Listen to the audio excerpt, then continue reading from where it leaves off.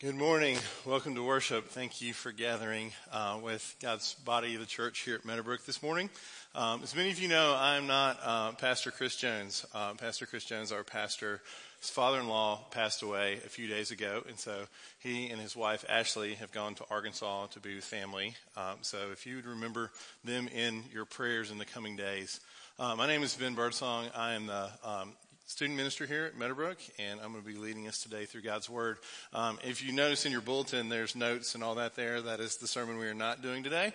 So you can ignore that and just listen along. So let's pray and we'll look at God's Word together. God, we thank you for this opportunity, God, to be in this place and to worship you. God, I pray that you would speak through me, that you would speak through your Word. God, that you would give us a longing for hope, a longing for heaven. God, we pray, especially right now for Pastor Chris and Ashley, God, that you would be with them. God, that you would encourage their hearts, that you would comfort them. And God, that as we look at your word today, that you would make us more like you. And it's in Jesus' name we pray. Amen.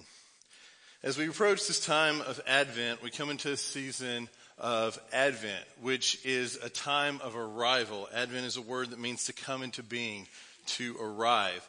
And during this season, we celebrate the God made flesh, Emmanuel, God with us, the Savior and the rescuer of the world. Yet as we begin this time of celebration, I think it's important for us to think of the context of the people that were waiting for that arrival. You see, the people of Israel found themselves in a time of silence. It had been almost 400 years since God had revealed his word to them. They find themselves once again as underdogs in a world where they're controlled by a powerful empire. That empire has shifted from the Medo-Persian Empire to the Roman Empire. But though the people are living in their land, they're living under a foreign power and being forced to do what the foreign power decides for them to do, and they live under their control. As people, we don't like to wait. It frustrates us to sit in traffic on 280, frustrates us to sit in drive-through lines, and it frustrates us to be put on hold. When we think about waiting, a lot of our waiting cannot compare to the waiting that the children of Israel went through. 400 years, generations being born, living, and dying with no foreseeable answer to the fact that God seemed silent, to the fact that God seemed distant, to the fact that God had promised hope that a deliverer would come, but as they looked around, the evidence pointed to the contrary. The people have been promised throughout their journey that this rescuer would save them from their sins, would put the broken pieces of the world back together, who would bring hope. Yet after 400 years, for many, this glimpse of hope had simply faded into the darkness. When we think about the Christmas story, we're met with many different surprised people.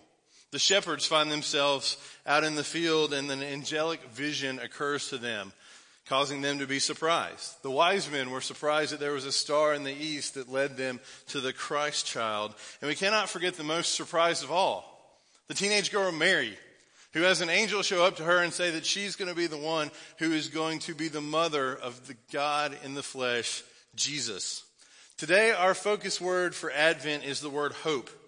Biblically, we see hope clearly defined in Hebrews chapter 11, verse 1. And as the author of Hebrews begins his chapter of biographies of the great men and women of faith, we find this verse, Hebrews 11:1. Now faith is the assurance of things hoped for, the conviction of things not seen. Now faith is the assurance of things hoped for, the conviction of things not seen. Hope is the idea of this, that we're clinging to a truth that there's a different reality and a different future that exists beyond our current circumstances and situations. Hope is the idea that there's a different future and a reality that exists beyond our own present circumstances and situation. Hope is simply the belief that something better exists around the corner, that one day darkness will break forth into light, that after 400 years of silence and oppression, God will take on flesh and blood and rescue his people. Hope is that one day God will come back and make all things new. When we think about hope, an example of hope comes out of World War II. And during World War II, Hitler had taken many different people and put them in places called concentration camps and death camps. And what's interesting is in the research they've done on the people that survived this horrible situation, those that survived had one thing in common. They'd held on to hope. They could picture a reality for them and their lives beyond what they found themselves in. They could see life on the other side. They could see hope, and the clinging to that hope allowed them to survive. In his recent book, A Crazy Holy Grace, Frederick Buechner talks about the power of hope and faith in the middle of a dark moment of losing his father to suicide when he was a young boy. And he says this: faith is both in the dreaming and the crying. Faith is the assurance that the best and holiest dream is true after all. Faith in something, if only the presupposition that life is better than death, is what makes our journeys through time bearable. When faith ends, the journey ends. It ends either in the death like my father's or the living death of those who believe themselves to be without hope. We live in a world that needs hope more and more than we realize. In this season of Advent, we get to be a part of that hope. We get to dive into God's Word and look at hope. And my hope is this morning that as we look at this story, we're going to look at the story of two people that we typically don't talk about at Christmas: Simeon and Anna. These people are hope holders. A hope holder is someone who holds out on hope. Someone who, when the rest of the world moves on and moves forward, still clings to hope. These people held the hope in the midst of the world that moved on. And so my hope this morning is that we would see through the stories of Simeon and Anna, people that held on to hope, and we would be encouraged to hold on to hope as well. If you have your Bibles, we're headed to Luke chapter 2. Luke chapter 2. And today's passage falls in an interesting part in the Christmas story. Jesus has been born. The angels have come. Everything has happened that we typically think of happening in the Christmas narrative. And we find Jesus and his parents at the temple. And Jesus and his parents have come for him to be dedicated to the Lord. And it's here in this temple dedication that we see these two people who were hope holders, who never lost sight of hope. If you would stand, we're going to read from Luke chapter 2, starting in verse 22. And when the time came for their purification, according to the law of Moses, they brought him up to Jerusalem to present him to the Lord. As is written in the law of the Lord, every male who first opens the womb shall be called holy to the Lord, and to offer a sacrifice according to what is said in the law of the Lord: a pair of turtle doves or 2 young pigeons. Now there was a man in Jerusalem whose name was Simeon. And this man was righteous and devout, waiting for the consolation of Israel, and the Holy Spirit was on him. And it had been revealed to him by the Holy Spirit that he would not see death before he had seen the Lord's Christ. And he came in spirit to the temple, and when his parents brought in the child Jesus to do with him according to the custom of the law, he took him up in his arms and blessed God and said, Lord, now you are letting your servant depart in peace according to your word. For my eyes have seen your salvation, that you have prepared in the presence of all peoples, a light of revelation to the Gentiles and for the glory of your people Israel. And as his father and mother marveled at what was being said about him, and Simeon blessed them and said to Mary his mother, Behold this, a child is appointed for the falling and rising of many in Israel, for a sign that is opposed, and the sword will pierce through your own soul also, so that the thoughts of many hearts may be revealed. And there was a prophetess, Anna, the daughter of Phanuel from the tribe of Asher. She was advanced in years, having lived with her husband for 7 years when she was a virgin, and then as a widow until she was 84.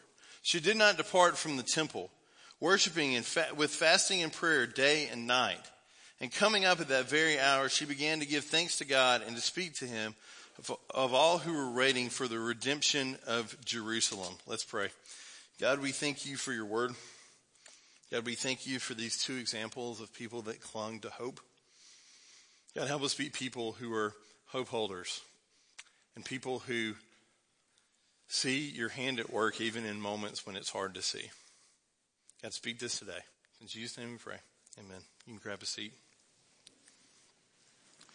Background to this passage. Jesus is being brought to the temple to be dedicated to the Lord. This dedication of the firstborn was commanded by Moses. If you remember back to the book of Exodus, as the children of Israel are leaving Egypt, one of the final things that causes them to leave Egypt is a series of plagues that God gives to the Egyptians. And the last and final plague in that sequence is the death of the firstborn son of the Egyptians. The death of the firstborn son happens, and as soon as the people begin to go out of Egypt headed towards the land that God had promised them, Moses gives them this command, that the first child, the first boy child that you would have should be dedicated to the Lord. What we see in this passage is we see Jesus' parents are devout. They're passionate about their own faith. They're willing to do what needs to happen. They're willing to come and dedicate their son to the Lord. And what we see is as they come, they bring this sacrifice. Verse 24, it says they brought a pair of turtle doves or 2 young pigeons. This shows that Jesus' family was very poor. What they brought was not an extravagant offering. What they brought was what they had. But they were devoted to the Lord. They were devoted to raising their son in the ways of the Lord. And so they come to the temple for this day of dedication. And when they come to the temple, they run into these 2 different people, 2 older saints who had been waiting, who had been longing, who had been hoping for the Messiah to come. And the first one we see is Simeon. Simeon is our first hope holder. Verse 25. Now there was a man in Jerusalem whose name was Simeon. And this man was righteous and devout, waiting for the consolation of Israel, and the Holy Spirit was on him. Notice that Simeon is described first and foremost as being righteous and devout. He sought to be faithful to the Lord. He sought to honor God in what he did. In the midst of a world that had moved on, he clung to hope and was faithful in the midst of that. He lived a life where people noticed his witness. Next we see that he's waiting for the consolation of Israel. He's waiting. He hasn't lost hope. He's seeing the true future that awaits around the bend. He's not lost sight of hope. And then it says that he's filled with the Holy Spirit. The Holy Spirit is upon him. God is dwelling in him. He's leading him and guiding him and reminding him of that hope that waits around the corner. So we see Simeon, who's this man who is written about in a very positive and a very strong way. Verse 26, and it had been revealed to him by the Holy Spirit that he would not see death before he would see the Lord's Christ. He was given a promise by God. A promise of this hope that you're waiting on. You're going to see a glimpse of that. You're going to see this come to reality, that the Messiah, King Jesus, is going to come as a baby. And one day he's going to walk in your temple. And when you do your normal thing where you dedicate babies, which I would imagine happens a lot, this will be one moment that's different than all the rest. Because the King of Glory is coming in. Jesus the Christ is coming. He was promised that this hope would be there. Which leads him to see Jesus and to bless Jesus. It's interesting that God sovereignly put Simeon there. Out of all the days, out of all the moments, he wasn't on a lunch break. He was there. God had him there for this moment, for this time. And he turns to them and he takes Jesus and he picks him up, verse 28, and he says this, starting in verse 29, his blessing on the Christ child.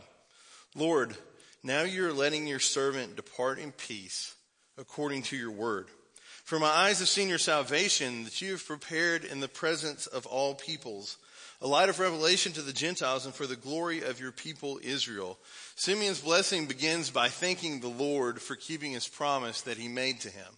He said, now I can depart in peace. I can die in peace and move on because God, you have given me what my heart desired. You've fulfilled the promise that I was waiting for. If you'll notice at the end of the first line of verse 29, he says, you're letting your servant depart in peace. The word servant, we talked about 2 weeks ago when I preached out of Paul's writings. But the word servant here is the word doulos, which is a slave. Simeon sees himself as a slave for Christ and for God. He's giving himself to God and he's worked hard for the Lord. And now that this moment has come, it's almost like he sees death as a retirement.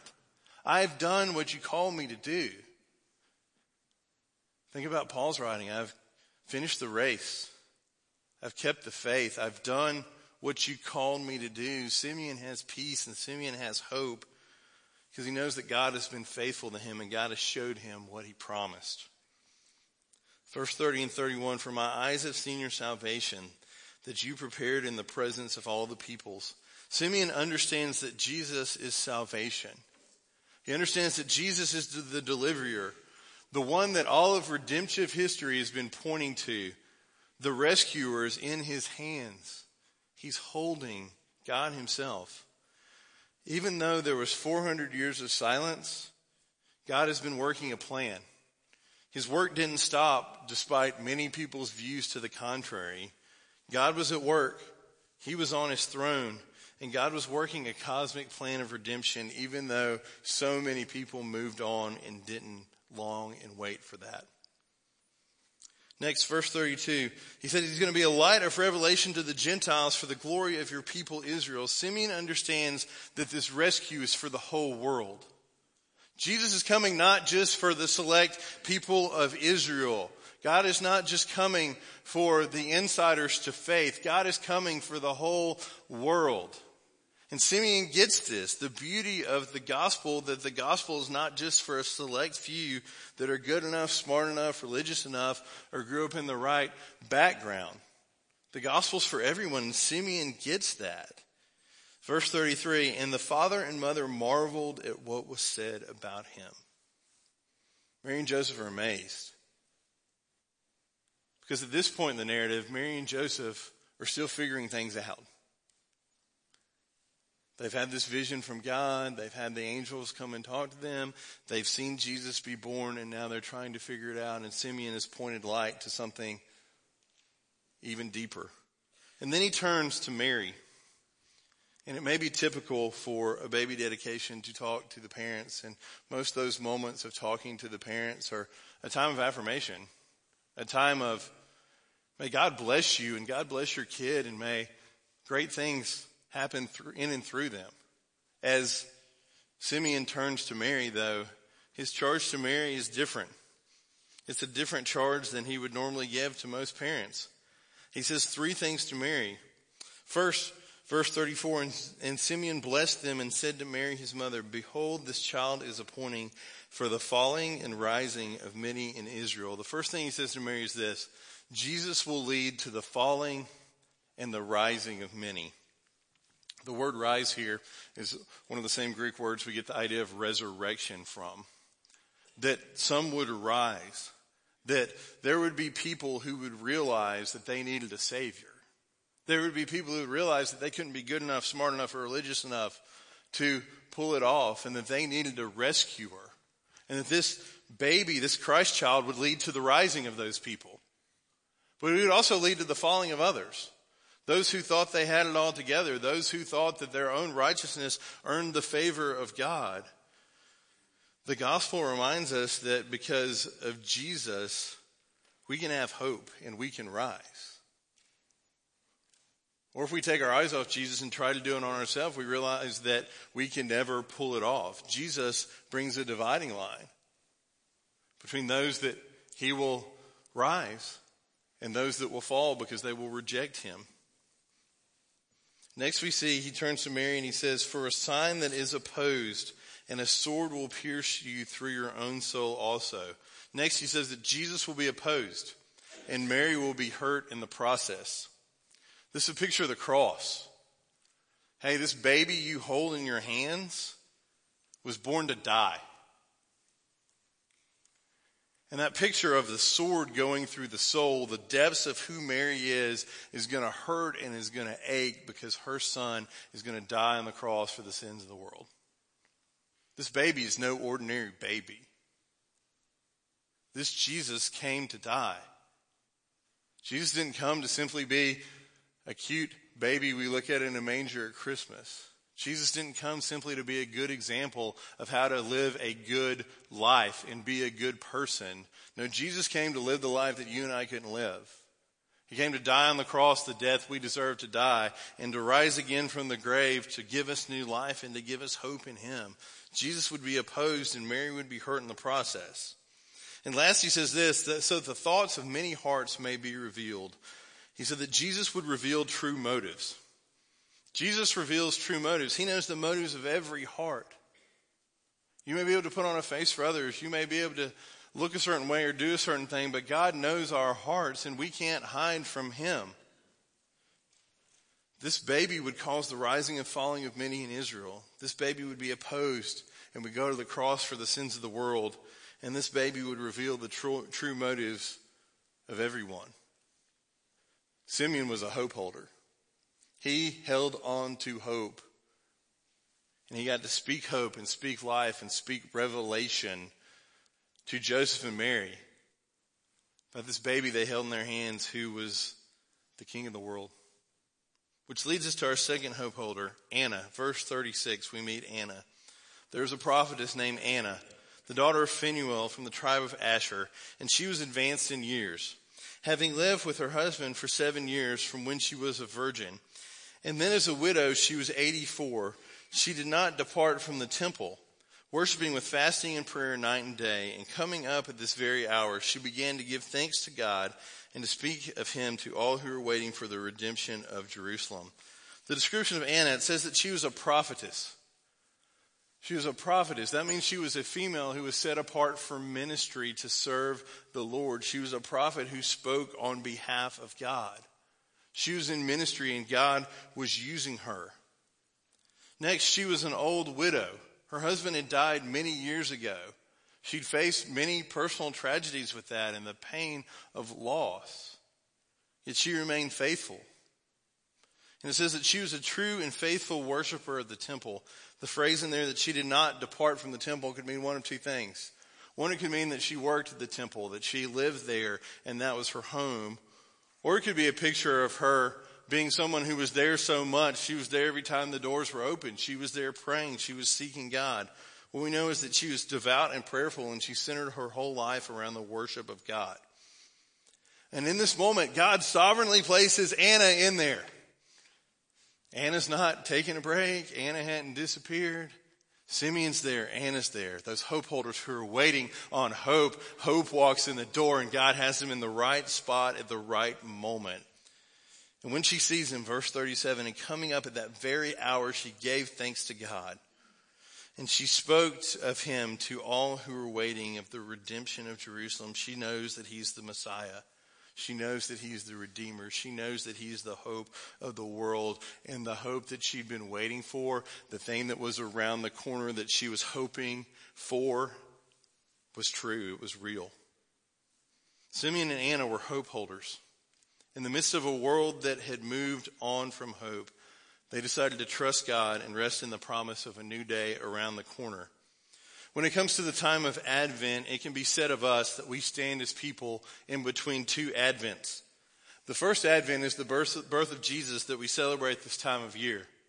And the second Advent is the second coming of Jesus when he will arrive again, bring his people home and make all things new. As we stand between these two Advents, we're invited to join Simeon and Anna as hope holders. We stand as people who live for a position of hope in the middle of a world that has in many ways lost a glimmer of hope.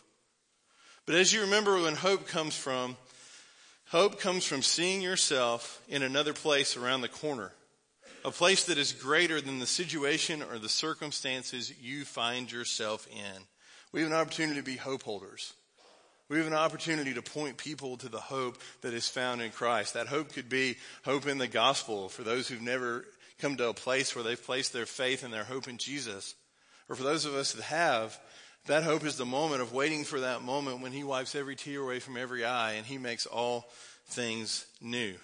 This morning I want to close in Revelation 21 and look at a picture of what this hope looks like. Revelation 21, starting in verse 1. John's vision begins this way. Then I saw a new heaven and a new earth, for the first heaven and the first earth had passed away, and the sea was no more. I saw the holy city, the new Jerusalem, coming down out of heaven from God, prepared as a bride adorned for her husband. And I heard a loud voice from the throne saying, Behold, the dwelling place of God is with man. He will dwell with them, and they will be his people, and God himself will be with them as their God. He will wipe away every tear from their eyes, and death shall be no more. Neither shall there be mourning, nor crying, nor pain anymore, for the former things have passed away. And he who was seated on the throne said this, Behold, I am making all things new. We're waiting for that day.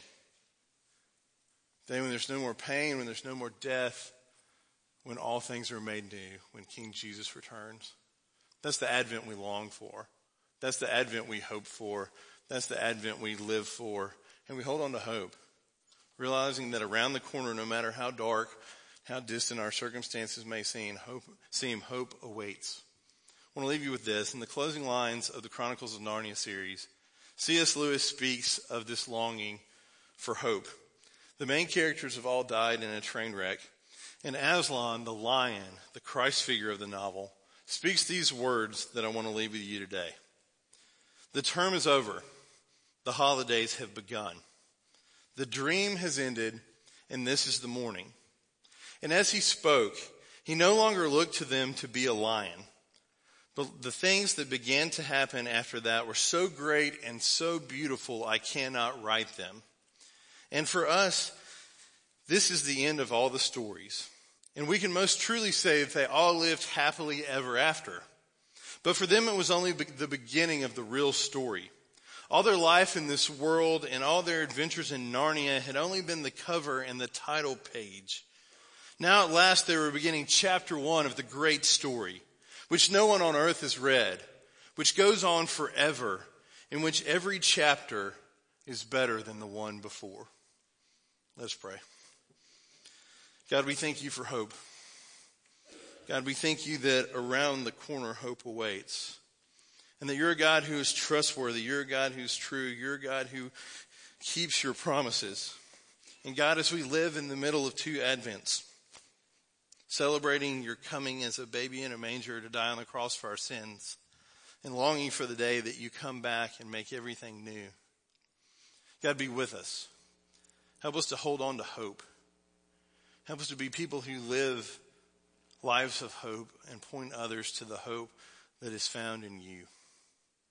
God, we thank you that, even as Lewis writes, that our lives here on earth are only the beginning of the story that you're telling in the life that you have before us. God, help us to long for heaven. God, we thank you that one day you will return to take us home. It's in Jesus' name we pray. Amen.